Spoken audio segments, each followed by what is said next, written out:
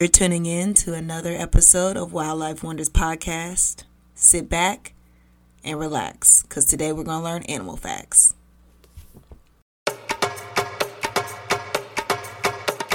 Hi, and welcome back to another episode of the Wildlife Wonders Podcast. I'm your host, the one and only Seriana, and we're coming back with another animal this week. We did a mammal last week, and so we are going to a reptile this week. And since last time we talked about reptiles, we talked about lizards.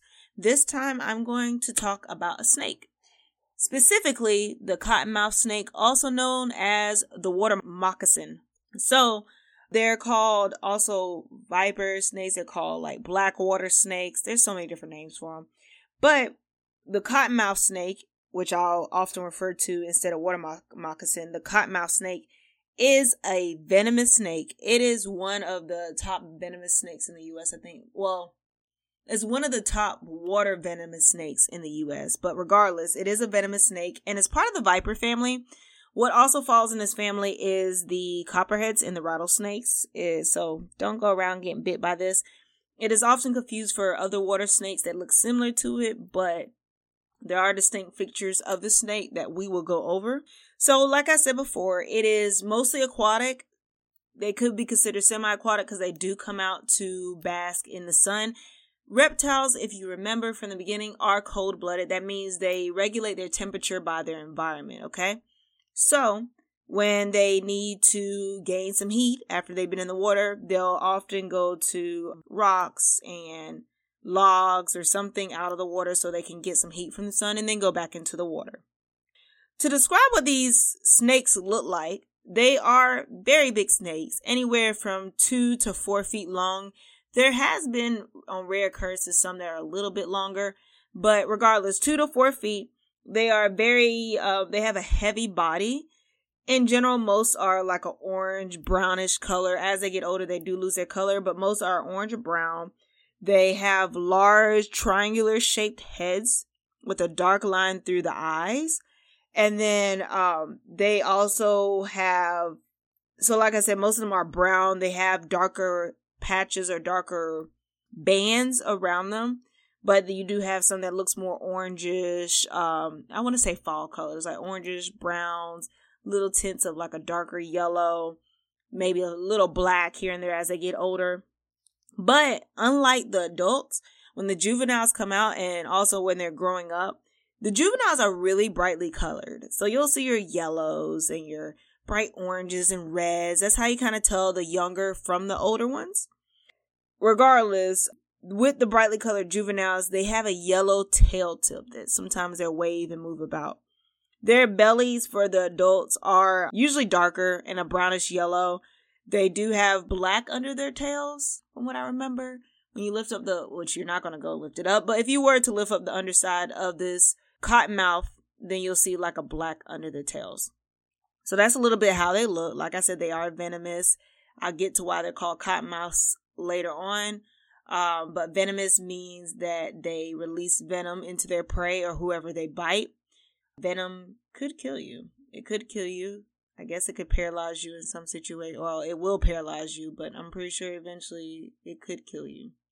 Nonetheless, there's 3 subspecies. There's the eastern cottonmouth, the southern, and the northern. Your eastern cottonmouth, I live in North Carolina. Your eastern cottonmouth are often common in North Carolina as well as Georgia. And then because of that, their habitat, for the most part, you'll see these throughout North America, or throughout the southeast North America in the water, hence the name water moccasins. They're mostly active at night. In this habitat, like I said before, they are on branches, logs, or stones. But during the winter, they sort of go into a brumation, which is a form of almost like a hibernation for reptiles. During this time, they usually go underground in burrows and mammal burrows and rotten tree stumps and logs and wooded hillsides, anywhere they can hide undisturbed and in peace. So yeah, so they do have their brumation. Usually in the winter, they're less active, they're hiding, and they're just kind of relaxing, chilling out until it gets hot again, and they're ready to hunt when it's hot. So as far as behavior. You're like, okay, they're venomous, but how do they act? So even though they're venomous snakes, a lot of times when they feel like people come near them, or someone, a prey or something's coming near, not a prey, a predator or something's coming near them, they often run. Their first line of defense is not attacking people and biting people as you would think maybe something so harmful could. But they will often try to get away, or they will swim away first. Now, I'm not going to say that doesn't mean they're going to attack people, because they will bite you if they need to be. They will every snake is different. Just like I said, every person is different. You might meet the right one that's going to instantly go into attack mode. You never know. But in general, most of the time they'll run away. And when they do get defensive, they coil their bodies, they vibrate their tails, almost similar to like a rattlesnake. You know how they shake their tails? And then they open their mouth to let you know, back up, here's your warning. You may or may not get a warning depending on how they're feeling that day. But that is what they do when they feel, when they're feeling defensive. Now, they do have facial pits, sensing facial pits between their eyes and their nostrils. This is to detect the change in heat. So when their prey is close by or something is moving close by, they can detect the change from like, hey, this is something really hot running by me, to like, oh, this is the cold water. It's mostly to help them detect their prey, but also just to see what's around them or know their area or environment around them. So I thought that was pretty cool. Now, diet, we know they do eat a lot of stuff. They're venomous animals, but what exactly do they eat is what we need to think about. So they technically are carnivorous, but they eat a lot of different things. So they eat prey in the water and on land. They eat fish, small mammals, birds, amphibians, and other reptiles. And yes, they can eat other water moccasins or other cottonmouth snakes, but they will eat other snakes as well outside of their own species. So the way it happens is they kill their prey with one bite. When they kill their prey with one bite, their prey is wiggling, and then it goes limp. Once their prey goes limp, then they're like, okay, right, we're good now, we can swallow. They don't want to have to deal with all that mess that they're swallowing, their prey's moving, so they wait till it goes limp, typically. They wrap their body around and they take their time to enjoy their meal and swallow their meal whole. They do not chew their food, people. They swallow it whole. So that is their diet.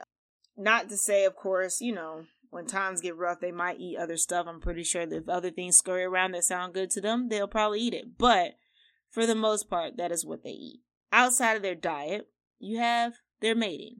And so with their mating, like I was saying before, they are most active in the warm months, but they can be awake during other times, but they're most active in the warm months. They hook up and mate in the spring between April and May.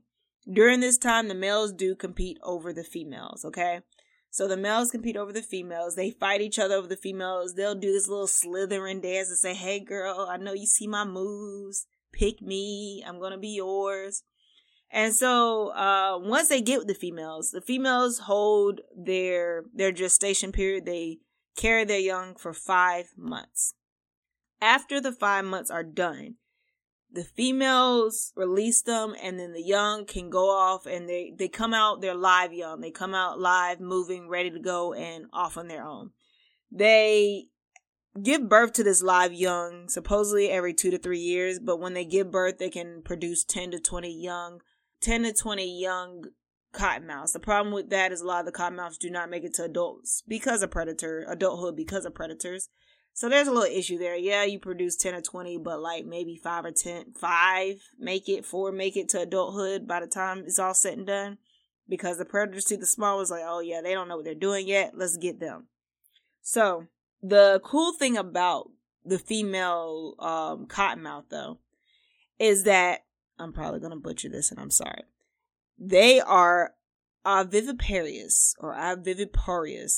which means eggs incubate inside the mother's body. They hold the eggs inside the body till they're ready to come out and crack, until they're ready to crack, and then once that happens, they're released. But they lay eggs, but it stays inside. It stays inside their body instead of them sitting on it on the outside. So I thought that was pretty cool. It's different.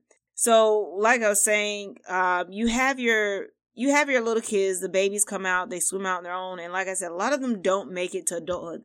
Now, the predators to watch out for both adults and for juveniles, but especially for juveniles, they have to watch out for raccoons, cats, eagles, and snapping turtles.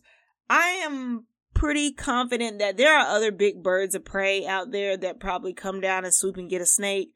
But these are their main predators. The other predator, I guess you could consider not to eat them necessarily. I don't even know. Can you eat a cottonmouth if you were to? Because people out there eat snakes. So I'm not really sure if you can eat a cottonmouth. But regardless, I guess you consider another predator of theirs is humans. But a lot of humans are not killing them to eat them. They're killing them because they're invasive or like maybe bothering their life. So I'm not sure, but kill them because they think you're venomous. So I'm going to assume you're a threat to me. So I'm going to kill you first kind of thing. So that being said, this snake is very common. Their conservation status is the least concern because they are so common. You can find them all up and down the southeast coast. If you talk to someone that lives in the southeast or the south, they might even tell you, especially if they live near water, they might tell you they've seen a cottonmouth before. The problem is a lot of times this snake gets confused for other water snakes because they look very similar. So yeah, some people might be like they saw a cottonmouth, but it really wasn't a cottonmouth. So there's that. But they're at least concerned. The biggest threat to them is habitat loss, deforestation, and humans killing them because who wants a venomous snake sitting around them? So, hey. Yeah, I don't see that changing anytime soon. Their conservation status, I really don't. I can't predict that for sure, but I don't feel like they're that threatened compared to some of the other species we've talked about where they have multiple uses or the reasons why people are killing them or large habitat loss. But we have made it to the end. The best part, always, the fun facts. So let me drop them to you real quick, There are, usually I give 3. I think I have 4. I have 4 for you. I have an extra one. So, the first one, Cottonmouth. Why is a snake named Cottonmouth? Well, you see, boys and girls, when they open their mouths and they go into their defense mode as they're about to strike, they have a white puffy lining in their mouth, I guess, that resembles cotton. And so, yeah, that's why they're called Cottonmouth snakes, I suppose. So that's the main reason they're called cottonmouth snakes. Like I said, they're also called water moccasins. They're also called black water snakes. And the reason why they're called black water snakes, so when the adults get older, they start to lose their color and they become darker and usually black. So that's why they are called black water snakes, because a lot of times some people see them when they're older, they just look like black snakes. They're just older water cottonmouth snakes, but they used to be colorful, but they lose their color as they age. Another fun fact is they vibrate their tails to attract their prey closer. So again, I guess because they're in the viper family, it's similar to a rattlesnake where they shake their tails, but instead of shakes like a little vibration or it moves really quick. It could be because a fish sees a tail vibrating and could possibly think that it's a worm. Maybe that's one thought about it. Or many predators could think it's a worm or a smaller fish, so maybe that's why. And then finally, they have extremely painful bite. Yes, I know you're saying, well, it's venomous, duh, and it's a big snake, duh, but not just that. So when they bite you, or when they bite their prey, there's a burning sensation. This is because their venom breaks the tissue down. So it breaks the tissue down of their prey, of whatever they bit into, so it's easier for them to digest. So if you were to get bitten by the snake, you would literally feel the tissue and the cells breaking down when the snake bites you. Ouch. That's all I gotta say. Ouch. It sounds incredibly painful. I don't want to experience that. I don't want anybody to experience that. But yeah, don't get bit by a cottonmouth. But we've come to the end. I appreciate each and every one for sticking through episode after episode and listening, tuning in, sharing with your friends, sharing with your family, sharing with your coworkers, sharing with the people you don't like. However you share it, however you enjoy this, I appreciate it. Every single one of you. If you want to learn more, if you want to see pictures, if you want to reach out to me, if you want to suggest an animal, I'm always open to it. find me on Wildlife Wonders Podcast on Instagram. That is Wildlife Wonders with an S Podcast, all one word, all lowercase, on Instagram. And that is where you can find the page, ladies and gentlemen, and see the pictures of the animals that we talk about, see videos, fun facts, engaging posts, and just reaching out to y'all reaching out to me. That's where you're going to find that.